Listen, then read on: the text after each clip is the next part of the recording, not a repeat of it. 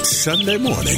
Time for the great outdoors with Charlie Potter. Brought to you by the all-new Chevy Silverado and ChevyDriveChicago.com on Chicago's very own 720 WGN. Good morning. Welcome to the Great Outdoors Show. Charlie Potter, your host here on WGN Radio in Chicago. Thank you so much for joining me.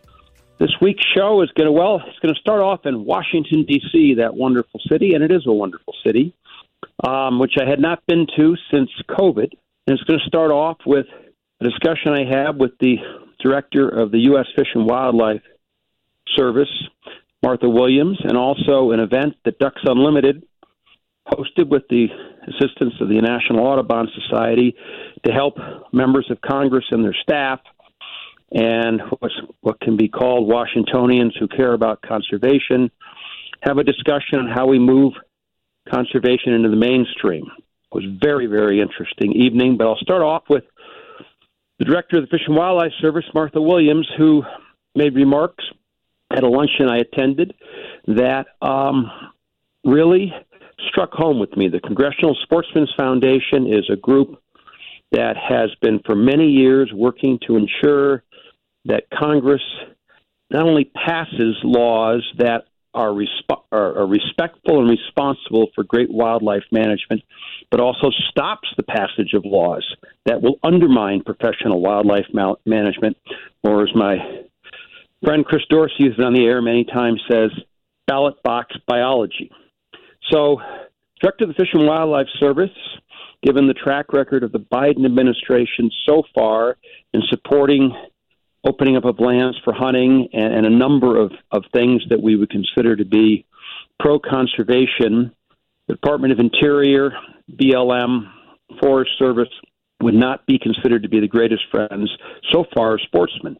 So I did not expect a truly genuine set of remarks and a truly genuine individual in defense of why we should hunt and why we love the outdoors in America. Instead, what I got was an individual who is genuine to the core, extremely likable, extremely professional, and who absolutely understands what it is that those of us who like to go out, whether it's in the dark of night or in the middle of the afternoon or in the dead of winter, wherever it might be, that we want to go out into the outdoors in pursuit of an animal or a bird.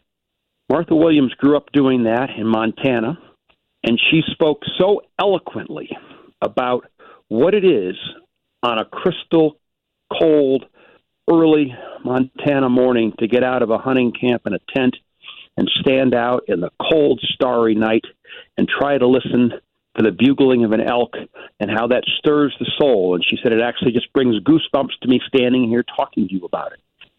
She spoke for 15 or 20 minutes about why the Fish and Wildlife Service has to be the pillar for the future of hunting in America and how it has to have responsible science and how it cannot have ballot box biology drive the management of our natural resources. But she also, as she had to do because of the administration that employs her, had to talk about some of the controversial actions that have been taken that are not pleasing the hunting and outdoor community, the fishing community.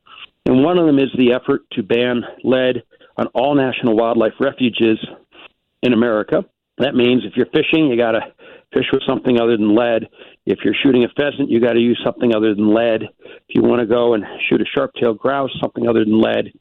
And she said her decision in reenacting something that had been struck down by the Trump administration was really driven by the legal advice she was given, not so much her personal views. And she recognized that in the Obama administration, in its closing day, had an executive order that banned the use of lead on national wildlife refuges. The Trump administration, in its early days, rescinded that ban. The Biden administration, in its early days, was sued to have that ban reinstated. And they waited until, I believe, the Trump administration was out, recognizing that the Biden administration would be more favorable to a suit that banned lead on national wildlife refuges and would not contest it. That is my belief after having been in this business for a long time. and sort of reading the tea leaves, they didn't want to sue the Trump administration because the Trump administration probably would not have cut a deal with them. The Biden administration felt that based upon the legal advice, this is what Director Williams said, and I take her at her word, based upon the legal advice that it received, it felt that its position would be difficult to defend, and therefore it is reenacting the ban of lead on national wildlife refuges. And she cited a study done in Yellowstone, not in Yellowstone, but at Jackson Hole in the huge elk reserve, which showed that elk that had been harvested by hunters, and then the gut piles, which is what happens when you harvest an animal, were in turn consumed by raptors and eagles, displayed a very high level of lead in their blood during the hunting season and for a few months after, and then the amount of lead in their blood went down. So she said, based upon that study and the advice of the legal team at the Department of Interior and Fish and Wildlife Service, they are moving forward again with the ban on lead on national wildlife refuges.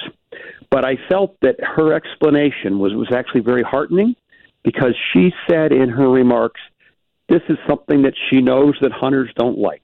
And as a hunter herself, she understands the difficulty that these kind of laws cause. So I left my lunch with the director of the Fish and Wildlife Service at the Congressional Sportsman Foundation hosted, feeling we actually have an advocate of hunting as the director of the Fish and Wildlife Service, as opposed to an individual who doesn't have understanding of hunting.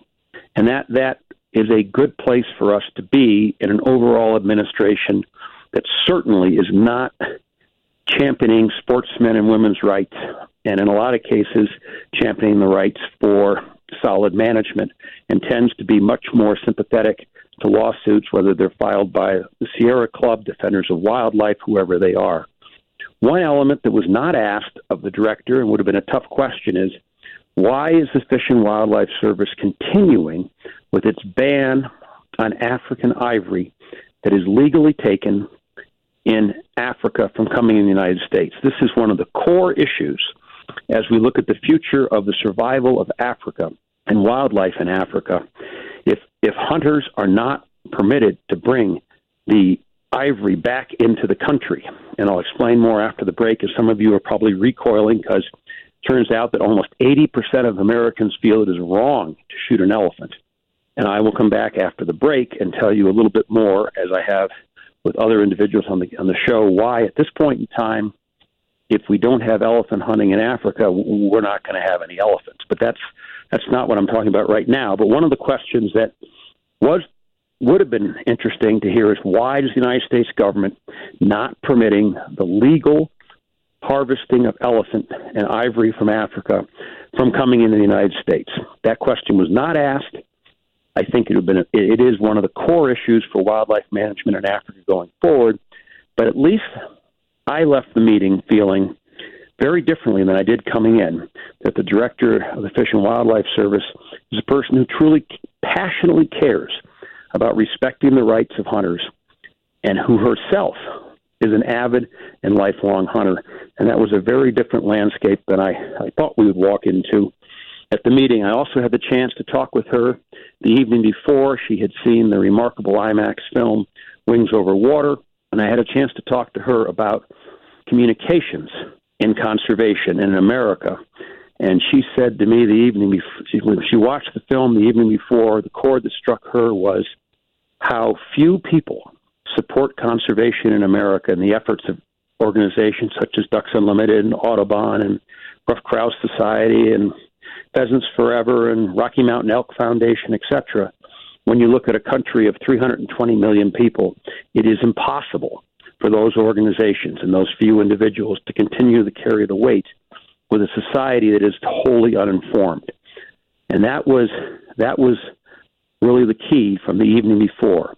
And Director Williams indicated one of the goals of the Fish and Wildlife Service is to have all Americans understand why people go hunting, why they go fishing, why the outdoors is so important. So I was very pleasantly surprised. I hope she can remain in her position. We do have an ally for hunting in an administration overall it's not very favorable in some of the direction that's being taken. I'll be back in just a moment with much more on the Great Outdoors Show. And when I come back, I'm actually going to talk about a story that was just written about why America needs hunting more than it knows. And it will tie in with some of what I've just talked about, some other subjects. But when I do that after the break, which is going to be, as it always has been, brought to you by your Northwest Indiana and Chicagoland Chevrolet dealers. And this is Charlie Potter on the Outdoor Voice of Chicago and America, 720 WGN. Hiking, camping, and hunting, it's all an adventure in the great outdoors, but nature can be tough. You need to be ready for anything and everything. Chevy Silverado is built to handle the toughest conditions and get you everywhere you want to go, worry-free. Silverado's designed to handle the big jobs. It's built for the great outdoors. With over 13,000 pounds of towing capacity and trailering sway control, Silverado can haul the biggest loads on the roughest roads and keep you cool as a Sunday drive. With 8 available cameras and up to 14 different views, it can spot trouble before it gets to you. That's peace of mind. And when you're ready for the backcountry, Chevy Silverado 1500 ZR2 owns the off-road. You name it, we run over it. No wonder it's Motor Trend's 2023 four-wheeler pickup truck of the year. So see your Chicagoland and Northwest Indiana Chevy dealer or go to ChevyDriveChicago.com and check out a Chevy Silverado. It's freedom to explore the great outdoors. It's Charlie Potter and the Great Outdoors on Chicago's very own 720 WGN. Welcome back to the Great Outdoors Show. I'm going to talk in the next couple of minutes about something that I'll be expanding on in the next weeks because it's now all over the papers. We don't have papers anymore. It's all over the press. And when things like this occur in the media, I'm always thinking, why? Why is there all of a sudden more written about one subject or another? From time to time, I talk about that it is not a coincidence that often there are either political entities that gin up stories or there are mission entities that gin up stories, either pro or con conservation or pro or con agriculture. But I think it's not often that it's just accidental that all of a sudden you see stories about one issue or another. And a great example is a potential drying up of Great Salt Lake in Utah, where for the last 9 months there's been a flood of coverage. Part of the reason is there's a lot of money involved, and people are trying to get that money. And so organizations or political interests that have a stake in receiving funding for their causes use the media to generate stories, whether they be online, whether they be in magazines online, or whether they be on television, in the news, whatever it is. Generally, it's a concerted effort. Seems to me there's a little bit going on here in a concerted effort about, which I believe, America needs hunting more than it knows. That's the title of a recent story in The Atlantic. And I talked before about how popular dove hunting is in America. Over 1 million people will go into the field to hunt doves. It's a family event. I also mentioned last week it's turned into one of the most disappointing dove seasons Illinois has had in many, many, many years, and nobody's quite sure why, but it certainly has been, in many cases, just not what it should have been. So why do we need more hunters? Officials at the states in Illinois and Wisconsin and all across the country will tell you, well, we need more hunters because they provide the revenue that enables us to manage our state lands and enables us to acquire lands. That's not an argument that's going to win the day, and we'll talk more about that as the fall goes on, because the revenues of most state agencies that come from people who hunt and fish, in this case we're talking about hunting, is really very small. The bigger issue is what happens to conservation if we don't have hunting. So I talk to you today on WGN Radio and say, if you hear we need more hunters because we need to support funding for states through license sales so that they can in turn manage habitat, do a little digging and find out how much license sales contribute to the budgets of things like the Illinois DNR or Indiana or Colorado, wherever you want to go. All that stuff is available. All that information is available online. And you'll find in most cases, it's not much. 30 years ago, 50 years ago, what was known as the Illinois Department of Conservation Well, a big part of their budget was dependent upon people hunting. That's just not true anymore. So the argument we need to have hunting so we can support state agencies in most states in America rings hollow. We really need to have hunting so that we can save wildlife itself. That's why we need hunting. Conservation organizations, which do most of the work, Ducks Unlimited, the best there is, National Audubon Society, Pheasants Forever, Rocky Mountain Elk Foundation, Wild Turkey Federation, etc. If there's no hunting, their membership basically dries up. That's in part why we need hunting, because it's the private sector that is driving the conservation of landscapes across America. It is not the government, and it certainly isn't the states being funded by hunting licenses. The system of conservation in America today, which began way back with John Muir and Teddy Roosevelt early in the last century, is dependent on the private sector being engaged. It's dependent on powerful groups like Ducks Unlimited leading the way in driving an interest in saving wetlands. That the power of 600,000 Ducks Unlimited members, or the power of million, if there are that, members of the Nature Conservancy, that's what drives conservation.